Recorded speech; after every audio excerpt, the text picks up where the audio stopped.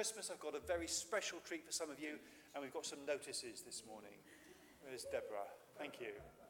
It's just 7 sleeps to Christingle, so I'm very excited. And so I'm just here to remind you that if you haven't already picked up your box, either ready-made or flat pack, to just raid your house, your pockets for all those bits of loose change, old £50 notes lying around that you just don't know what to do with. Pop them in a box, bring them back next Sunday morning. So as part of our worship, we're collecting for the Children's Society. Christingle is a fantastic service to bring your friends, your relations, your neighbours, people who wouldn't normally come to church. It's a very kind of accessible service. There are oranges, there's bits of ribbon, there are sweets, cocktail sticks, naked flames. What's not to love? We'll also be singing some carols that will be very familiar, so it should be a very non-threatening kind of environment to bring people to. Talking of carols, if you'd like to get your voices in trim, then we'll be leaving the car park at 6 o'clock on Wednesday to go and sing in the roads around the church, so please do come and join us. Thank you. Is that fast enough? Wonderful, thank you, that's brilliant. So I hope you're getting stocked up for Christmas with all the food and drink and everything else that you need. We're getting ready. It's not long at all now, but this morning our thoughts turn to God and preparing for the kingdom of God, because the kingdom of God is not eating and drinking. It's righteousness and peace and joy in the Holy Spirit. These are God's gifts to us this Christmas time through his Son. So can I invite you to stand and we'll sing together, The Kingdom of God is Justice and Joy.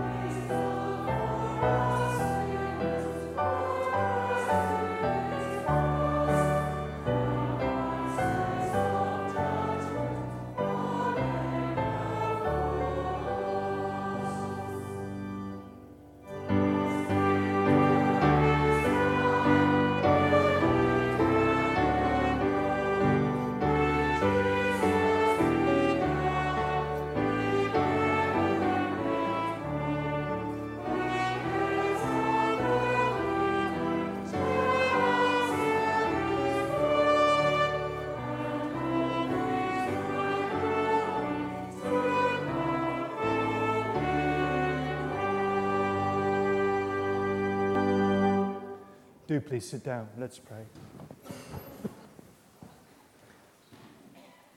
God, we thank you for welcoming us into your kingdom. Thank you for your patience with us, your acceptance of us. Thank you that you never give up on us. And we thank you too for those who over years past have prayed that we might come into your kingdom. You knew the right time for us. Looking back, we recognize that you knew what lay around the corner for us then, and we thank you that you know what lies ahead now. And thank you for your presence with us. Thank you for the sense of excitement that we can capture as we approach Christmas. But we thank you above all for your Son, Jesus Christ, Lord Messiah, Saviour. And we thank you for the peace that knowing him gives to us. Thank you that when you reign over our lives, you bring order, you bring light, you bring love.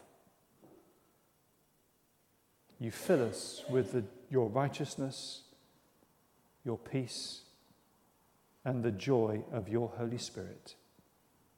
Thank you that these are your gifts to us in your Son, Jesus Christ, this Christmas time.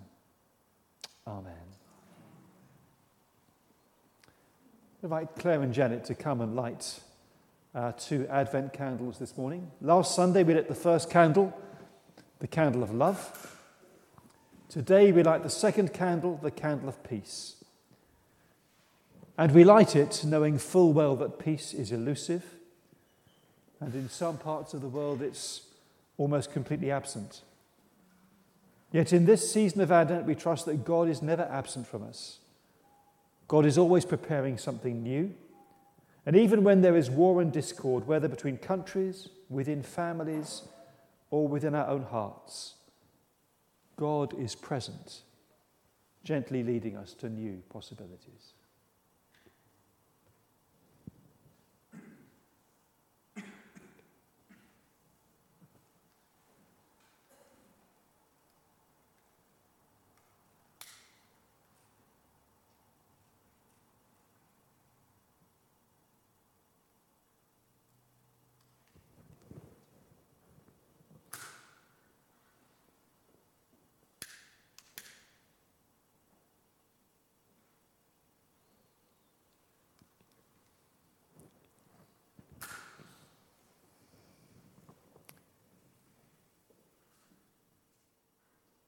And so we say together,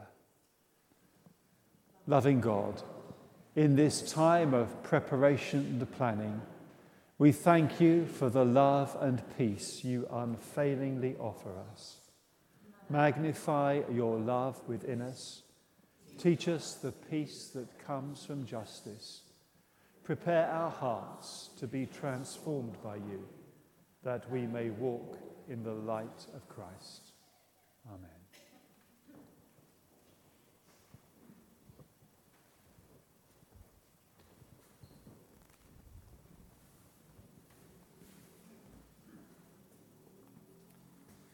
The reading is taken from Isaiah chapter 9, reading verses 2 to 7. The people walking in darkness have seen a great light. On those living in the land of deep darkness, a light has dawned. You have enlarged the nation and increased their joy. They rejoice before you as people rejoice at the harvest, as warriors rejoice when dividing the plunder. For as in the day of Midian's defeat, you have shattered the yoke that burdens them, the bar across their shoulders, the rod of their oppressor. Every warrior's boot used in battle, and every garment rolled in blood, will be destined for burning, will be fuel for the fire. For to us a child is born, to us a son is given, and the government will be on his shoulders. And he will be called Wonderful Counselor, Mighty God, Everlasting Father, Prince of Peace. Of the greatness of his government and peace there will be no end. He will reign on David's throne and over his kingdom, establishing and upholding it with justice and righteousness from that time on and forever. The zeal of the Lord Almighty will accomplish this. Amen.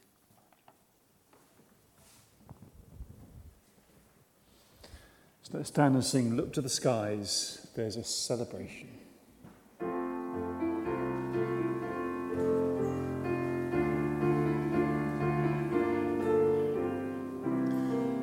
Look to the skies, there's a celebration. Lift up your heads, join the angels' song. For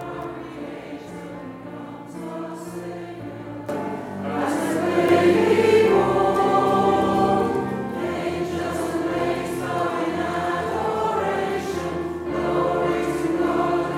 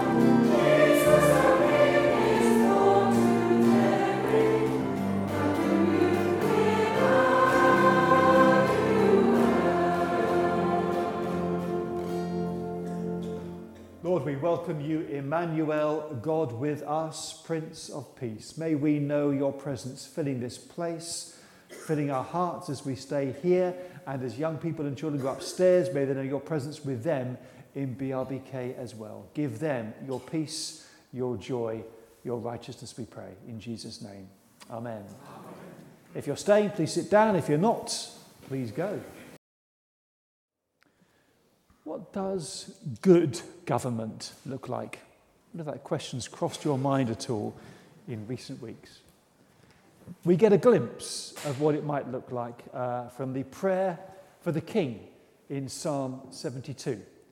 And as we read this psalm and we hear of the desire, the longing for the King of Israel, the vision of what the ultimate, absolute, perfect King will be like, we can make this a prayer as well for our own nation and government. Psalm 72, verses 1 to 7.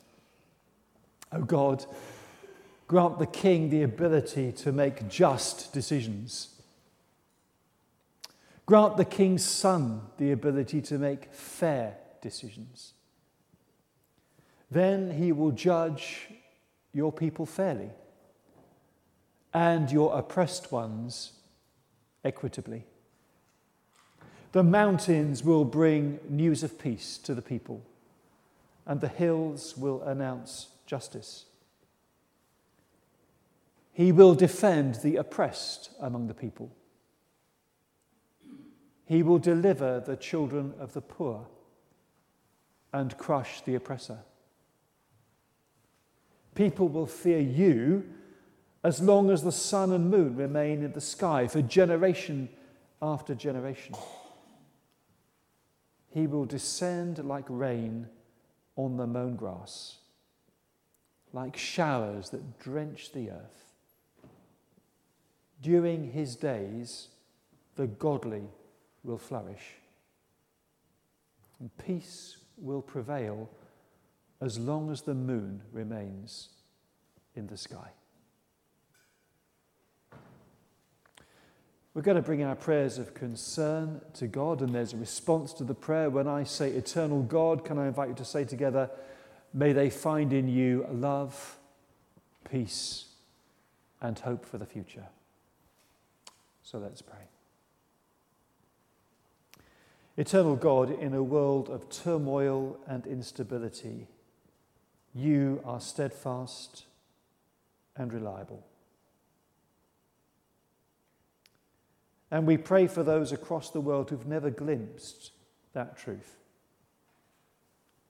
who've never had a life-changing experience of you, who've never heard the good news of Advent and Christmas and what this season is really all about. Eternal God, may they find in you love, peace, and hope for the future.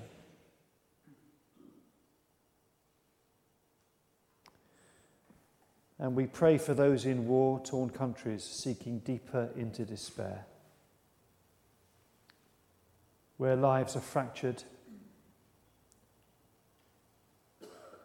bodies hungry, damaged, injured without medical support or supplies, where infrastructure and homes have been destroyed. We pray particularly this morning for the people of Gaza.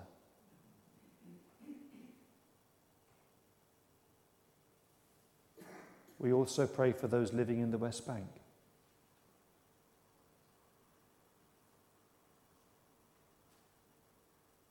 We remember those seeking to come to terms with the trauma of the Hamas attack into Israel in October.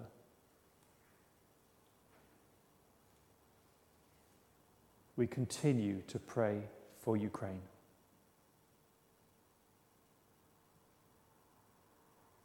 And we lift to you, Jesus, the Prince of Peace, all those whose lives have been torn apart and destroyed by war. and we can't see a solution or an answer. But we turn to you and we pray, eternal God, may they find in you love and peace and hope for the future.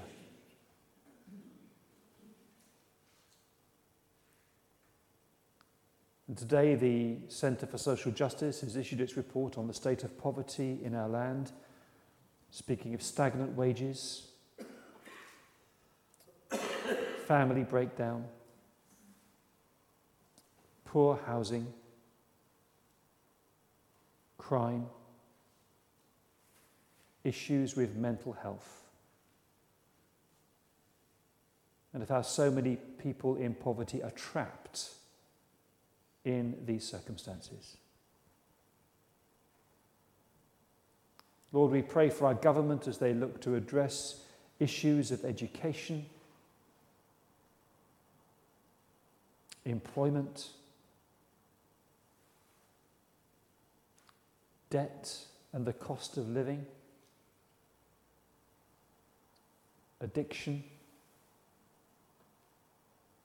family breakdown. Help our leaders, we pray, to recognise the seriousness of these issues, and would you guide them in setting their priorities and the course they take. We pray for healing and deliverance for those whose lives have been broken by forces over which they have no control.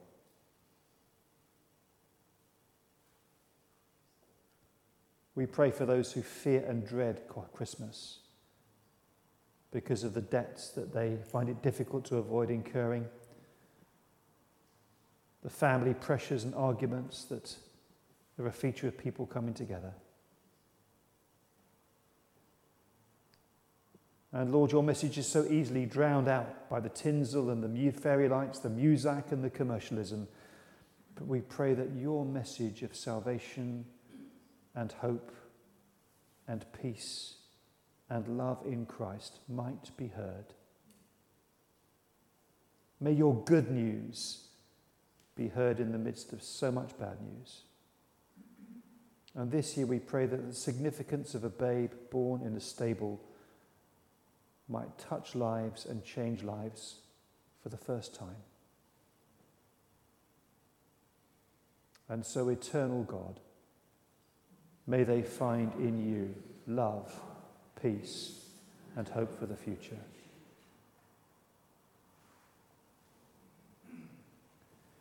We pray for those who bear the burden of illness and pain, whether that's physical or mental or emotional pain. For those who can't get the treatment or the medication that they need. For those whose pain just seems to get deeper and darker each passing day. For those at home who need care and can't get it. For those stuck in hospital because there's no safe and caring place for them to move to. For those who near the end of life and are fearful, especially those without family and friends to support them.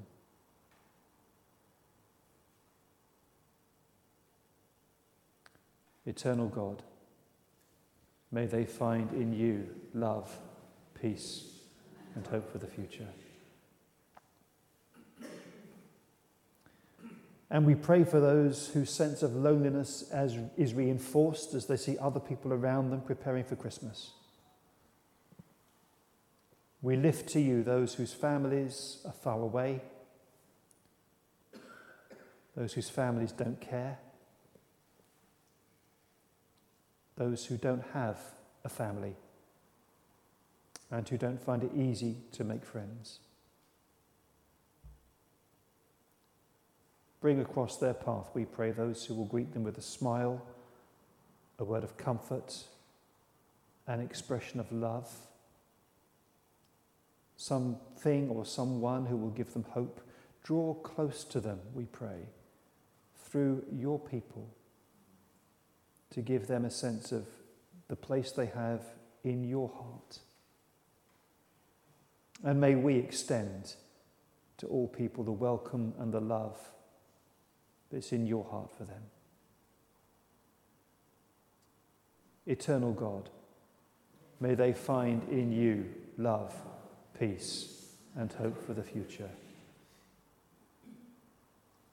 And for ourselves as we prepare for this most holy time, help us to put together the pieces of our lives that make us who we are. Help us to face each new day trusting in your promises, trusting you for the future, trusting you for your presence and your grace. May we find your love, your peace, your joy, your hope, coming to us in and through your Son, Jesus Christ our Lord, in whose name we pray. Amen.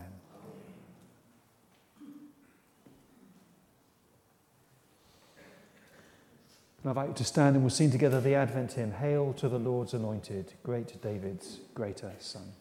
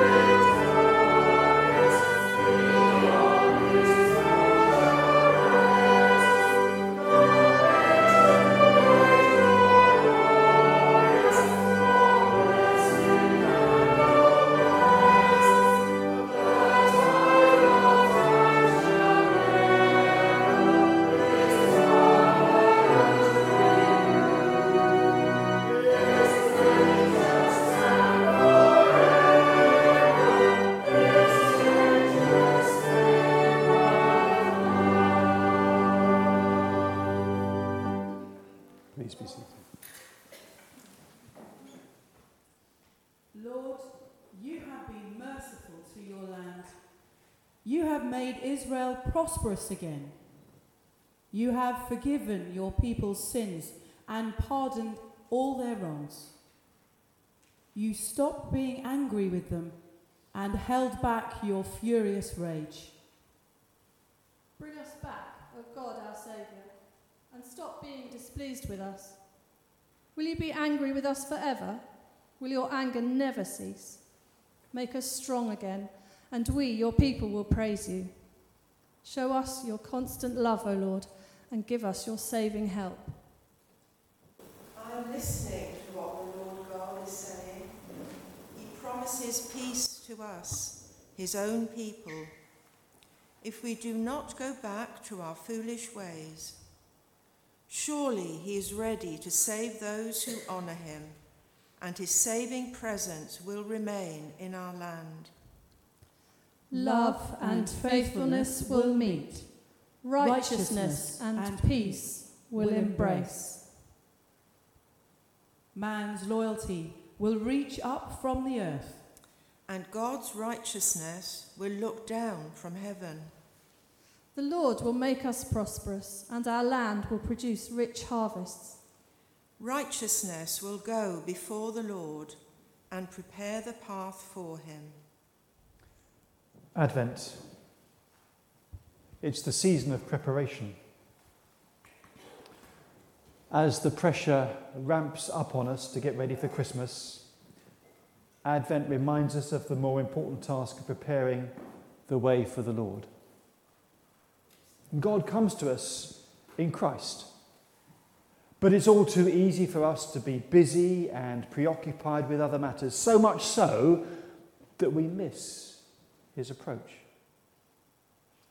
But he comes bringing everything we really need for our well-being: life, joy, unfailing love, salvation, glory,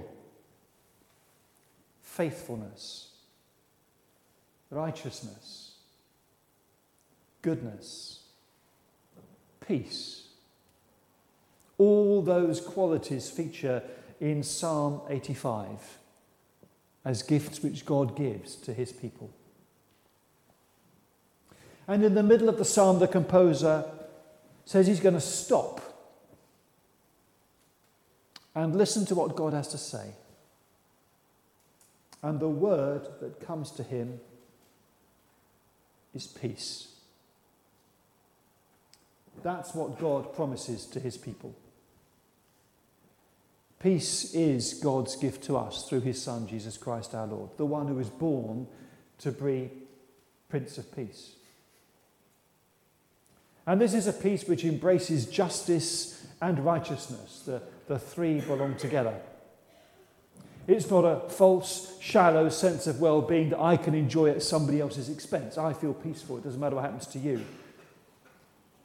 It's a peace based upon what is good and right and just. Not just for me, but for you and everybody else as well.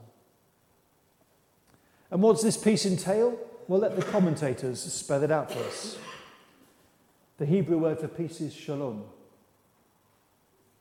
And shalom is the comprehensive concept of well-being, peace, and welfare, which includes love, faithfulness, righteousness, prosperity, and glory. It's well-being that exists in the very midst of threats from sword and drought and from wild animals. It's well-being of a material, physical, historical kind. Not idyllic pie in the sky, but salvation in the midst of trees and crops and enemies, in the very places where people always have to cope with anxiety, struggle for survival, and deal with temptation. It's well-being of a very personal kind, but it's also deliberately corporate. If there is to be well-being, it will not just be for isolated, insulated individuals. It's rather security and prosperity granted to a whole community, young and old, rich and poor, powerful and dependent. Always, we are all in it together. The word shalom, peace, salvation, must be heard in its comprehensive sense. It refers to an event that brings to the people as a whole and to every individual everything they all need in order to be content, happy and whole, and in such fullness that all have enough and they will never again return to the foolishness of their sin and their falling away from God. Content, happy, whole. It's a good place to be. Good things to feel in God's presence. Yet there can be times when that sense of well-being eludes us. There are times when we feel like we're in a good place with God and everything is great and we have that sense of peace. Other times, that subjective sense of well-being disappears, and that can be deeply unsettling. And if you find yourself in that place of discomfort this morning, then Psalm 85 is the psalm for you. Because it's about turning back to God, recovering lost peace. And we discover that as we look at the 5 references to turning that we find in this psalm. At the beginning of the psalm, the composer looks back to see how God turned things around in the past. You restored the fortunes of Jacob, he says in verse 1. You restored the well-being of your people.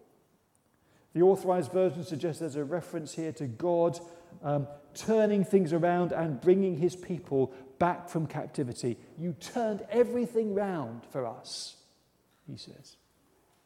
Whatever sins might have been committed in the past, there was that assurance that God had dealt with them once and for all. They'd been blotted out and erased from his ledger so that no record of them remained.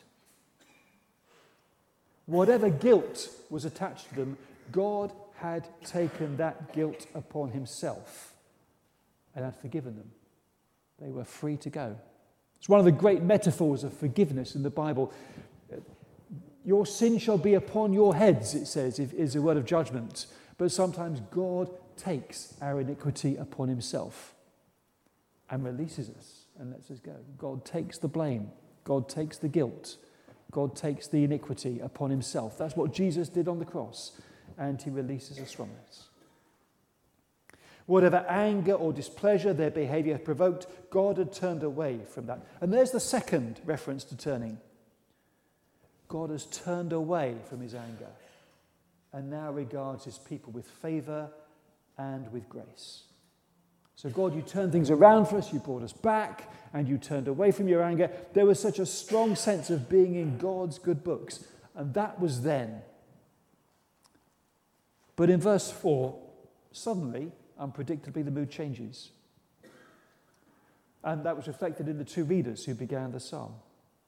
No longer do we find a celebration of the way in which God has turned from his anger and turned their situation around for good. That subjective sense of well-being is evaporated. Something is seriously wrong. And instead of basking in the warmth of God's love and celebrating God's grace, we find a renewed plea that God would restore them again. That he would put away his displeasure towards them. There was a palpable fear that God is just perpetually angry with them, that they're in his bad books. Why that should be the case and what they may have done isn't clear, but the prayer at the beginning of verse 4 gives us a clue. Restore us again, is what all the translations say. But in actual fact, the appeal is more simple and direct than that. Turn us back. Turn us back round again. That's what the psalmist asks God to do. There's the third reference to turning. Because what is needed is not so much restoration as reorientation. Somewhere along the line, somehow, they've turned away from God. And sometimes we can do that deliberately. We turn our back on God because we don't want his will. We want to go our own way. We think we know better, or this way is going to be more fun and more enjoyable, and God's ways appear restrictive, or we just get fed up with doing what God wants us to do, and we kick over the traces. We choose to go down a certain path, even though we know it's going to take us in the wrong direction. And sure enough, eventually we find ourselves in a place where God is nowhere to be seen. At other times, we just become distracted. Other priorities grab our attention. We haven't rebelled against God. We haven't deliberately turned our backs on him. We just wandered away a bit. All the pressures of Christmas can do that so very easily. And after a while, we begin to realize that we're not in a good place, not in the right place. And it's then that we need to pray with the psalmist, Lord, turn me back to you. It's a prayer of dependence, recognizing that actually we need God's help to change the direction of our lives and get us back on track again.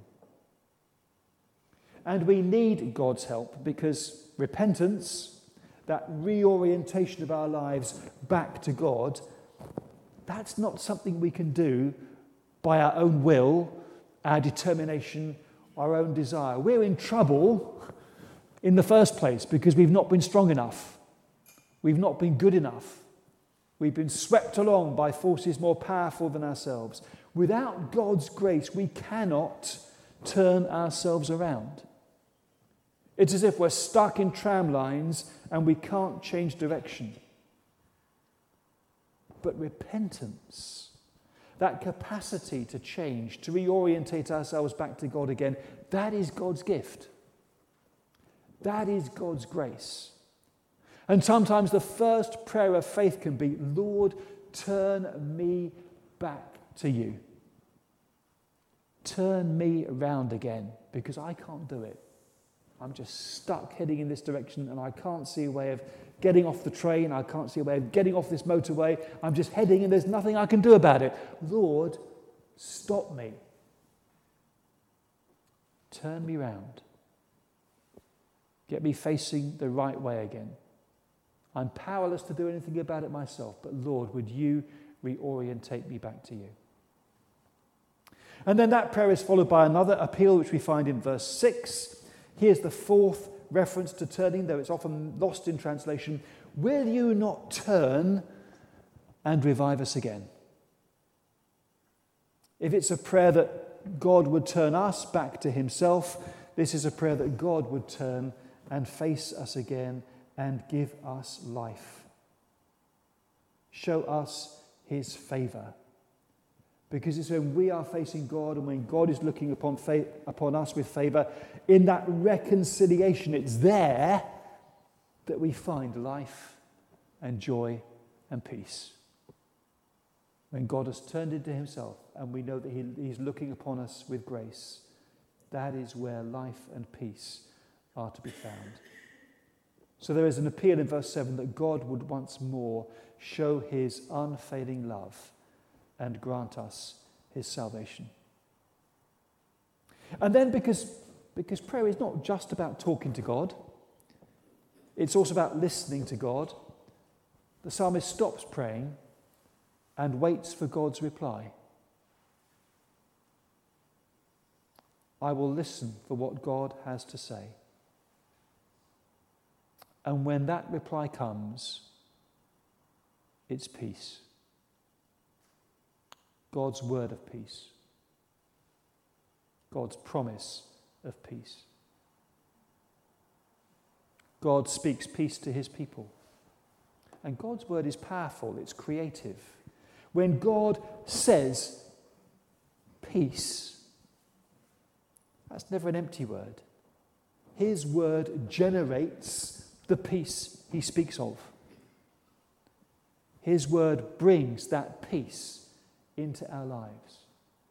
When Jesus says, peace be with you, that's never wishful thinking.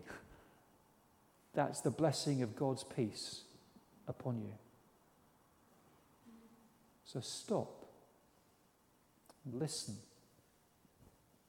and let God speak his word of peace into your heart,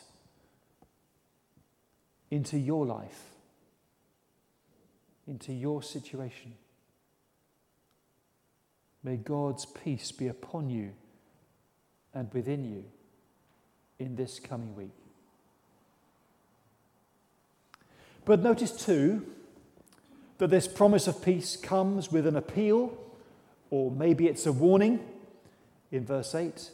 God promises peace to his people, but let them not return to folly.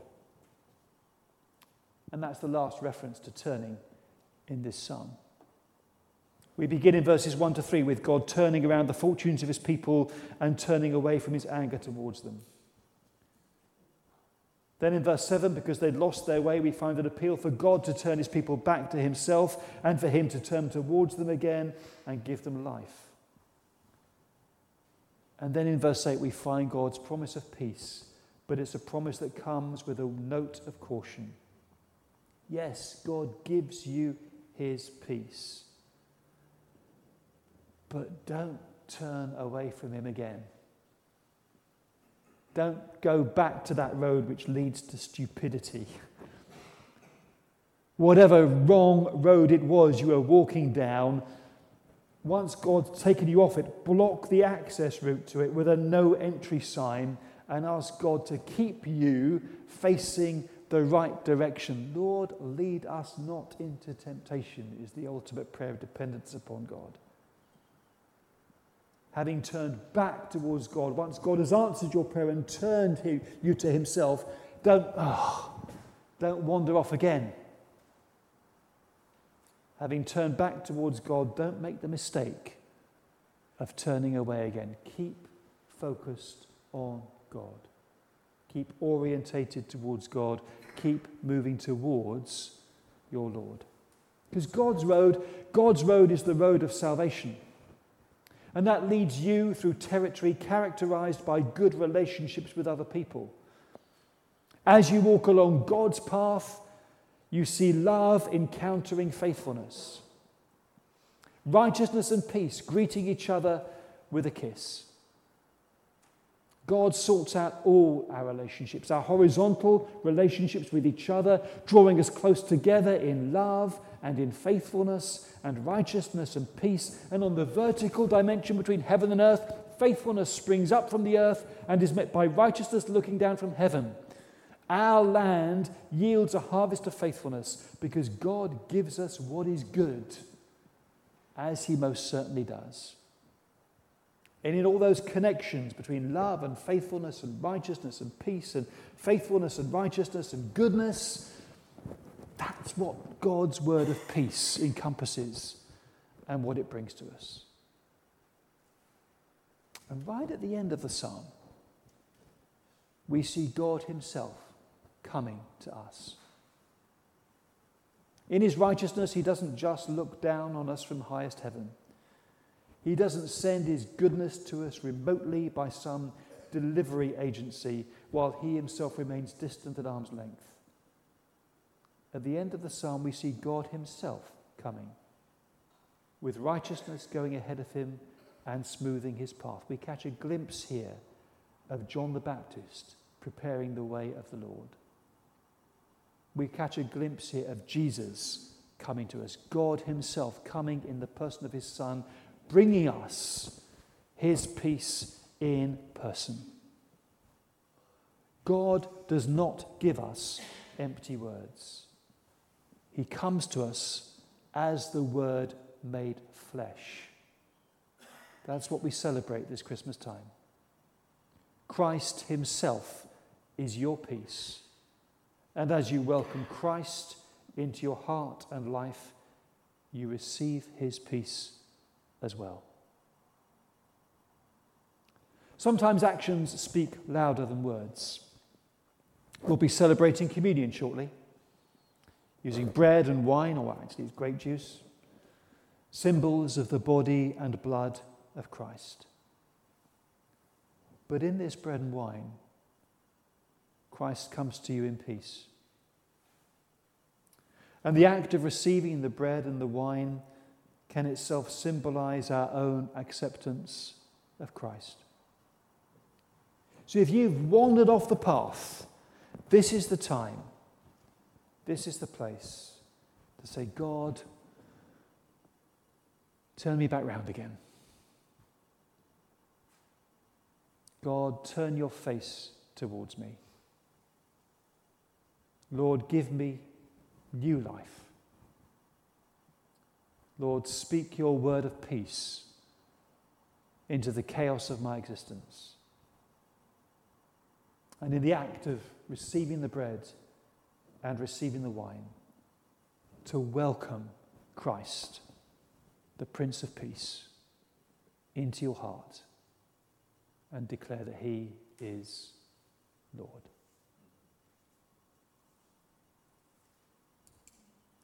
Be prepared to come to communion. Can I invite us to sing together, What Wonder of Grace Is This?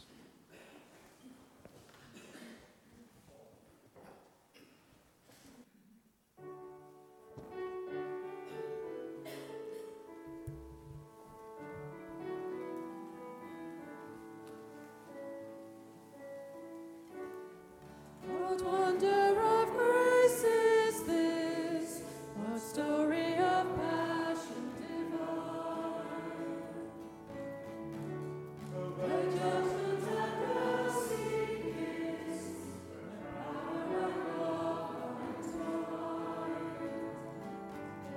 No tongue can speak this glory, no words express the joy you bring. I'm standing out to the course of the King. My desire is to come to this place. My desire is to look on your face, perfect in beauty and truth and love. Your glory shines above the earth. The King who lavishes grace on us is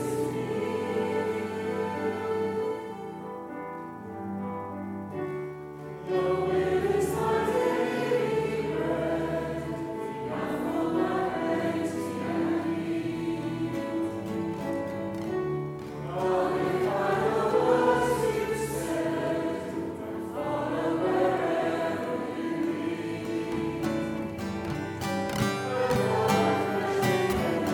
And Lord, your grace is all I do. My heart is devoted to you. My desire is to come to this place. My desire is to look on your face, perfect in beauty and truth and love.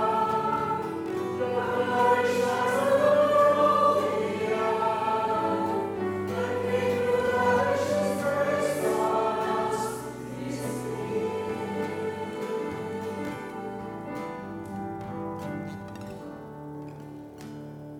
Do please sit down.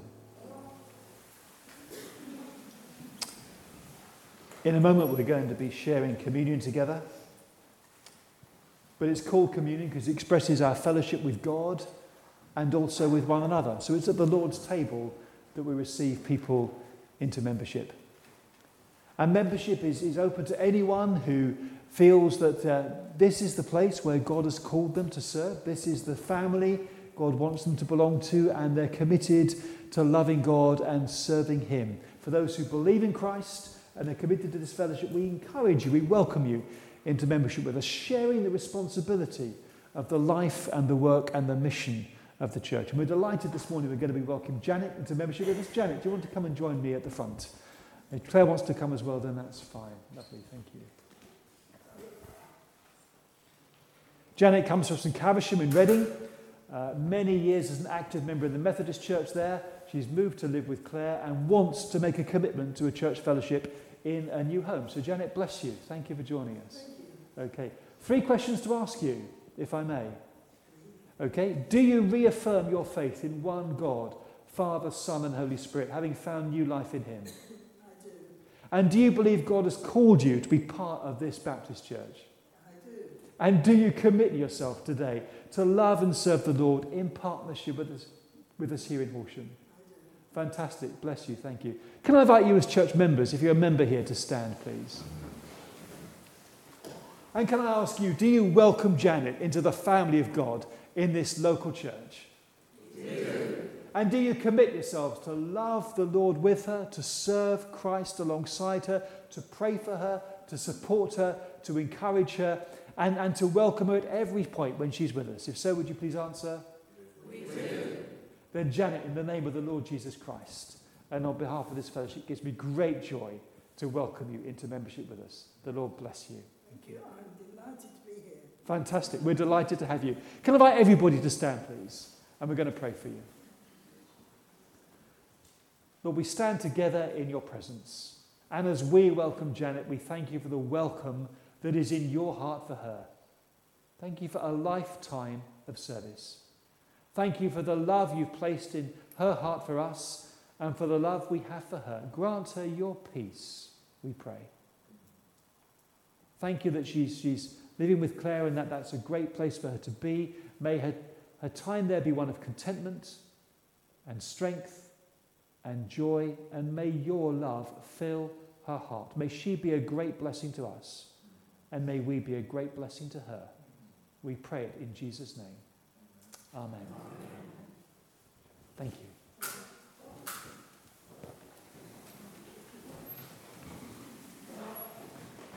Go and invite the deacons to join me at the table, please. Thank you.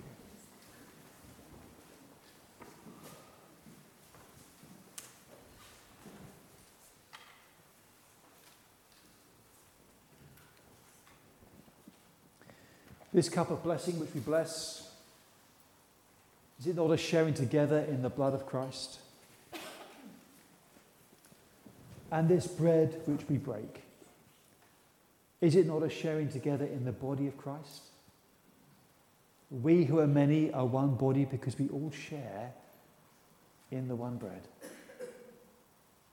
Can I lead us in prayer? Let's pray.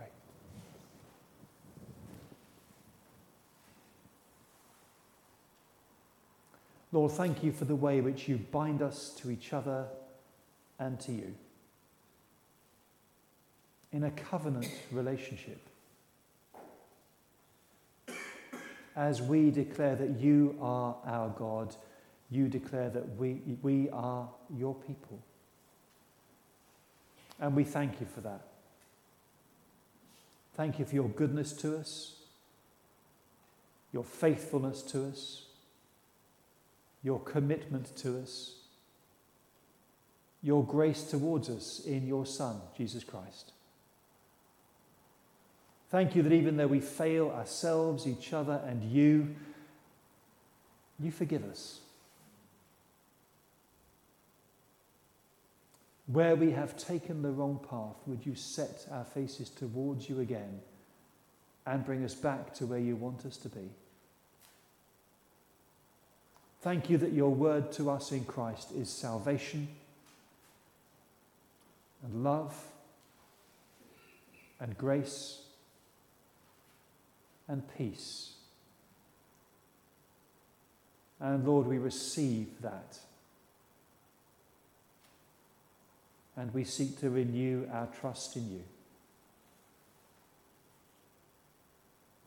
Thank you, Jesus, that you held nothing back.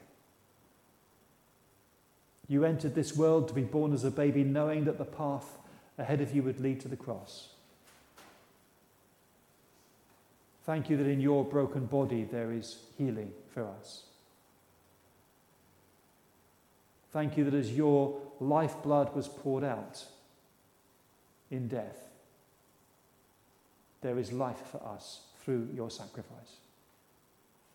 We owe everything we are and all that we will be to you. And we thank you for this bread and wine, all that they mean to us, all that you mean to us. And as we eat and drink and receive the bread and wine, may we know that we receive you, your love, your grace, your peace into our lives and hearts. And we thank you for that, Lord Jesus Christ. Amen.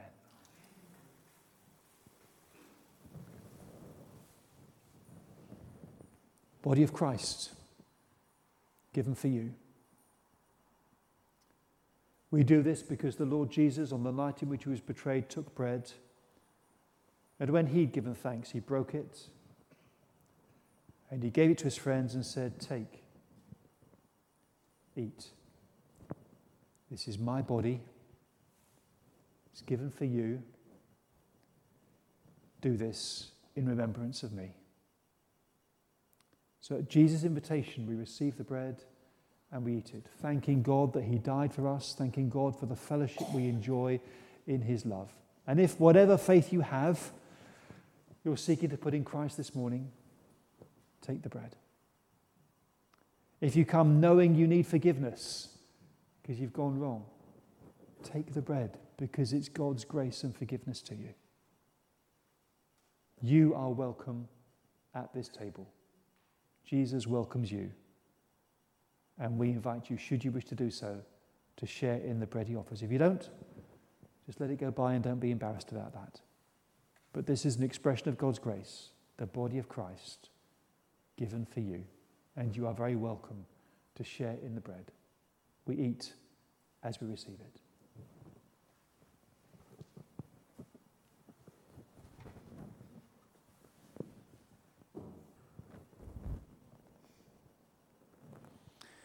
In the same way, after supper, Jesus took the cup and he gave it to them, saying, "Drink this, all of you. This cup is the new covenant in my blood." We keep the cup so that we can drink together as a sign of our fellowship in Christ.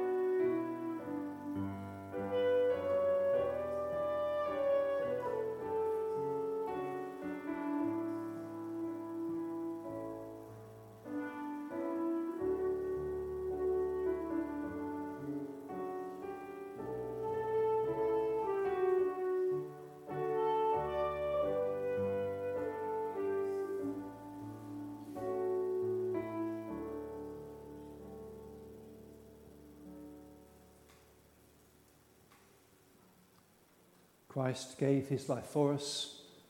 Christ shares his life with us. The blood of Christ was shed for you. Thanks be to God.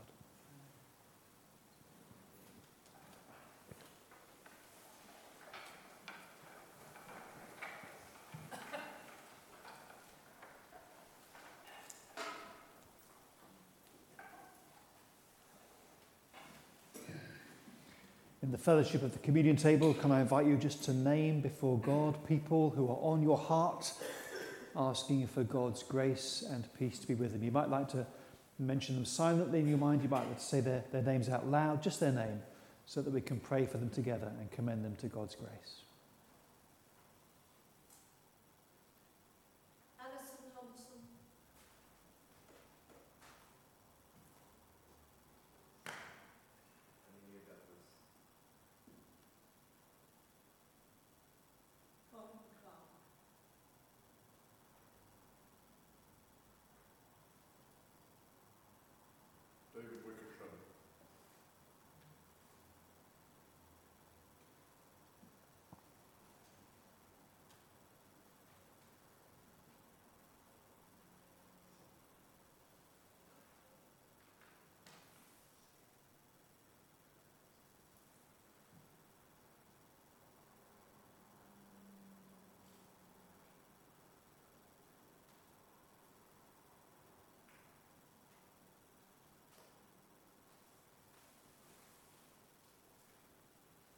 Lord, in love, we commend to you those whose names have been mentioned out loud and those we carry in our hearts. We commend them to your love, your grace, and your mercy.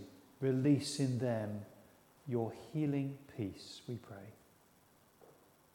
For we ask this in the name of Jesus Christ, the Prince of Peace, who loves us and who gave himself for us. Amen. So can I invite you to stand and we'll sing together our closing hymn, By Faith We See the Hand of God.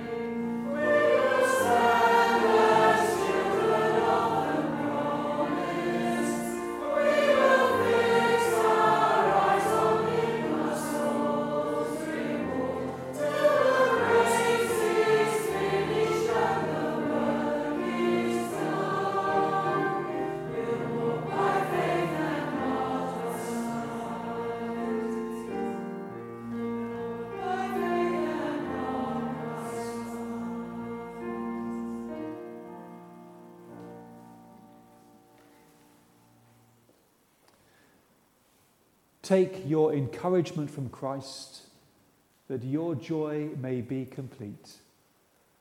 We will share in the Spirit.